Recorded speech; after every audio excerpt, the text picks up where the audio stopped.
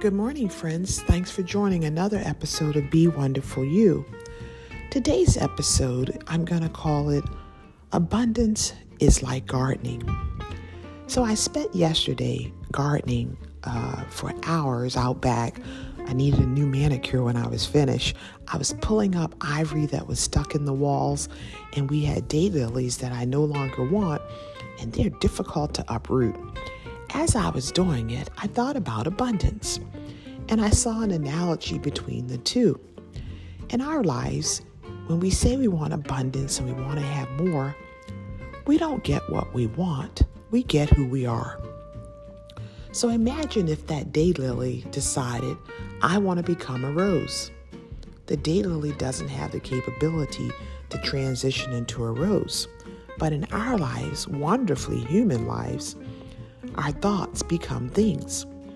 If we're able to root out any thoughts of scarcity or any thoughts like maybe you got from childhood, oh, our family's never had that much, or who are you? You won't amount to much. Sometimes those thoughts are buried deep, like that ivory that I really had to pull.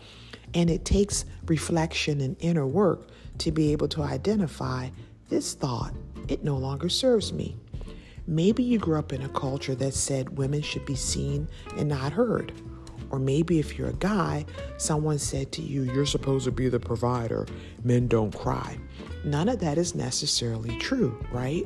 We can have the full range of emotions, the full range of opportunities to speak up when it's appropriate. So my friend, I'm working to become more abundant in my actions and my thinking, because we don't get what we want, we get who we are. How's your garden mentally? Are your thoughts around abundance and it's possible? Are you asking lofty questions such as, how is my life so awesome?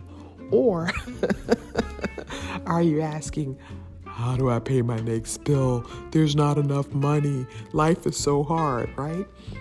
We don't get what we want. We get who we are.